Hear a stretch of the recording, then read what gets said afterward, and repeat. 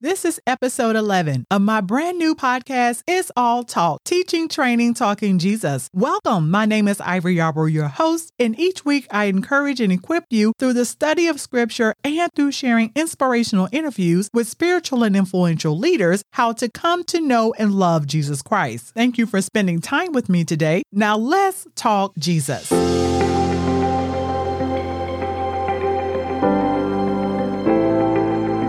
Pride must die in you, or nothing of heaven can live in you. Andrew Murray. It is the Holy Spirit's job to convict, God's job to judge, and my job to love. The late, great Billy Graham. We have explored some interesting topics as we have traveled through the book of James. Now, James is very direct in his letter to all Christian brothers and sisters about growing up in Christ. This week is no different. James is addressing more issues that are popping up in the church. So James has to come in and be big brother and help straighten out some things that are causing, quote, wars in the body of Christ. With that said, today's episode covers how pride promotes strife and how humility is the cure for worldliness. If you are enjoying the information in this episode, please share this with a friend you think would be encouraged as well. If this is your first time here, welcome. Please subscribe here and anywhere you are listening. And at the end, please leave us a rating or review on the parts you enjoyed the most about this episode. We are starting James chapter 4, and it begins with a bang. In episode 9, James started with a question, and he repeats that pattern in the opening of James chapter 4. James 4:1 reads, "Where do you think your fighting and endless conflict comes from? Don't you think that they originate in the constant pursuit of gratification that rages inside each of you like an uncontrolled militia?" Again, James asks questions, not really looking for an answer. James uses the rhetorical question technique to probe the minds and hearts of the reader. He wants us to look inside and think about the posture of our hearts. In this verse, he mentions fights or wars due to constant pursuit of gratification. The Living Translation says, because of evil desires at war within you. See, the issues that are displayed outside start from what is going on inside a person's heart. Jesus says to the disciples, what comes out of a person is what defiles them. For it is within, out of a person's heart, that evil thoughts come. Sexual immorality, theft, murder, adultery, greed, malice, deceit, lewdness, envy, slander, arrogance, and folly. All these evils come from within and defile a person. Mark 7:20 through 23. Here James is shedding light on these inside evil desires that cause wars and fights among the people. Remember from episode 9, James said where envy and self-seeking exist, confusion and every evil thing are there. James 3:16. When we come back, James takes us deeper into the origin of these wars and fights in the church. Stay tuned. Welcome to the conversation. It's All Talk with Ivory Yarbrough. We're back. James just asked yet another rhetorical question that points out the source of all the quarreling among the brethren in the church. He goes on to make it plain. James 4:2-3 says, "You are jealous and covet what others have, and your lust goes unfulfilled, so you murder. You are envious and cannot obtain the object of your envy, so you fight and battle. You do not have because you do not ask it of God. You ask God for something and you do not receive it because you ask with the wrong motives, out of selfish or unrighteous agenda, so that when you get what you want, you may spend it on your own desires." As we see here, James is not shy, but presents the truth of the matter. James states the causes of the fights among the brethren are jealousy, covetousness, lust, envy, selfish motive, evil desires, and refusing to ask God. Now let's unpack these verses, shall we? James 4:2 again reads, "You are jealous and covet what others have, and your lust goes unfulfilled, so you murder. You are envious and cannot obtain the object of your envy, so you fight in battle. You do not have because you do not ask it of God. James is saying because you are jealous and desire what others have, you will murder to get it. He says you are full of envy, so you fight and battle with others. These are true, blunt statements James is using to get to the core of the problem. John the Baptist told the religious leaders in the wilderness, God has laid the axe to the root of the trees. In a sense, this is what James is doing with these verses. James is cutting at the roots of the issue. The roots of jealousy, covetousness, and envy are causing the wars. But the solution, like in James 1:5, if anyone lack wisdom, let him ask of God, is the same here. You do not have because you do not ask it of God. The kingdom key or principle is to ask God. You don't have to be jealous or envious or covet what someone else has. We can talk to God about it. Paul said in Philippians 4:6-7, be anxious for nothing, but in everything by prayer and supplication with thanksgiving, let your requests be made known to God. And the peace of God, which passes all understanding, will guard your hearts and mind through Christ Jesus. All of these root problems, jealousy, envy, covetousness, are heart issues. These are the things that defile us. Please know that the God we serve is not limited by anything, not even time. To be envious or jealous is to say God can't provide that for you, so I need to make war with someone who has it. But God is able to do exceedingly abundantly above all that we ask, think, or imagine. Ephesians 3:20. Trust God and just ask. When we return, James will explain why we ask and don't receive. Please don't go away.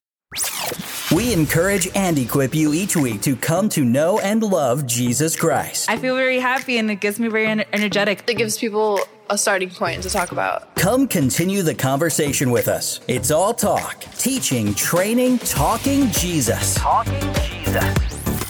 Welcome back, friends. James is on a spiritual roll in chapter 4. He started out with the question, where do you think wars and fights come from among you? Then he answers it for us, because in your heart you are jealous, envious, and covet what others have. Then he gave us a solution. Ask God. Now he gives us a clear reason why sometimes when we ask, we don't receive. James 4:3-4 reads, you ask God for something and do not receive it because you ask with wrong motives, out of selfishness or with an unrighteous agenda, so that when you get what you want, you may spend it on your own desires. You adulterous, disloyal sinners, flirting with the world and breaking your vow to God. Do you not know that being the world's friend, that is, loving the things of the world, is being God's enemy? So whoever chooses to be a friend of the world makes himself an enemy of God. Now that is a mouthful. Let's take it one bite at a time. James says you ask God for something, but you don't receive it because you have the wrong motives or unrighteous agenda. We must understand that the purpose of our prayers to God is not to persuade God to do our will. The sole purpose for prayer is to align our will with God's will. Then we can partner with God to accomplish His will on the earth. Remember, Jesus taught His disciples to pray, your kingdom come, your will be done on earth as it is in heaven, referring to God.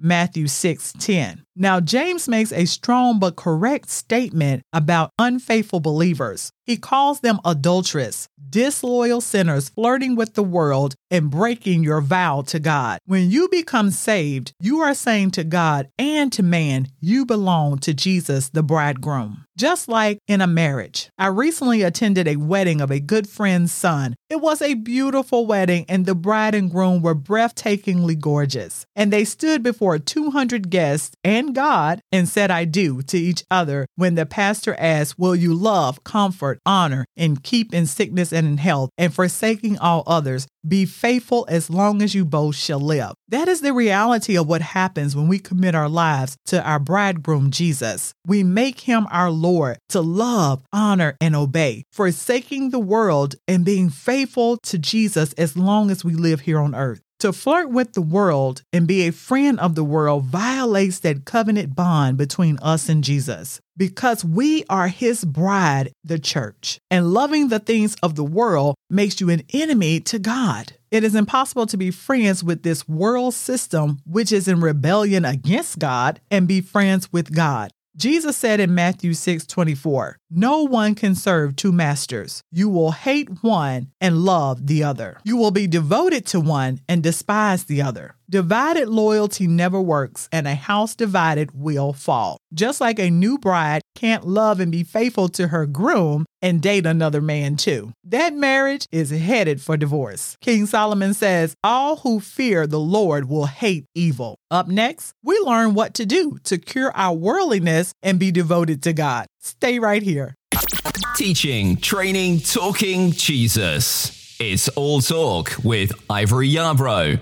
In this last segment, James tells us how to overcome falling in love with the world and how to be committed to God. James 4:5-6 reads, "Do you think the scriptures have no meaning? They say that God is passionate, that the spirit he has placed inside of us should be faithful to him. But he gives us more and more grace through the power of the Holy Spirit to defy sin and live an obedient life that reflects our faith and our gratitude for our salvation. Therefore, it says, God is opposed to the proud and haughty, but continually gives the gift of grace to the humble who turn away from self-righteousness." First, James explains that God is passionate about our spirit, and our spirit should be faithful to him. Therefore, God extended grace, which is the only way we can live holy and obey God. But to obtain this grace, we must be humble. God is opposed to the proud. He continually gives the gift of grace to the humble who turn away from self-righteousness. So how do you humble yourself before God and obtain more grace and escape the worldliness? The answer is James 4:7-10. "So submit to the authority of God, resist the devil, stand firm against him, and he will flee from you. Come close to God with a contrite heart, and he will come close to you. Wash your hands, you sinners, and purify your unfaithful hearts, you double-minded people. Be miserable and grieve and weep over your sin. Let your foolish laughter be turned to mourning and your reckless joy to gloom. Humble yourselves with an attitude of repentance and insignificance in the presence of the Lord, and he will exalt you. He will lift you up. He will give you purpose." James says to truly humble yourself and receive more and more grace from God to live an obedient life is to, number 1, submit to God's authority. Number 2, resist the devil. Stand firm against him. Number 3, come close to God. Number 4, wash your hands and purify your heart. And number 5, grieve and weep in repentance of your sins. These are the steps to true humility.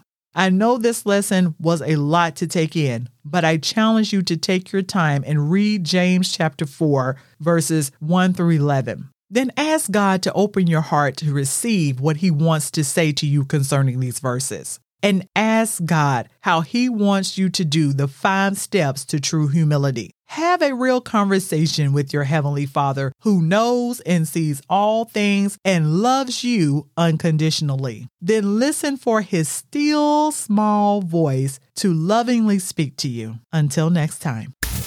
Thank you for listening to It's All Talk, teaching, training, talking Jesus.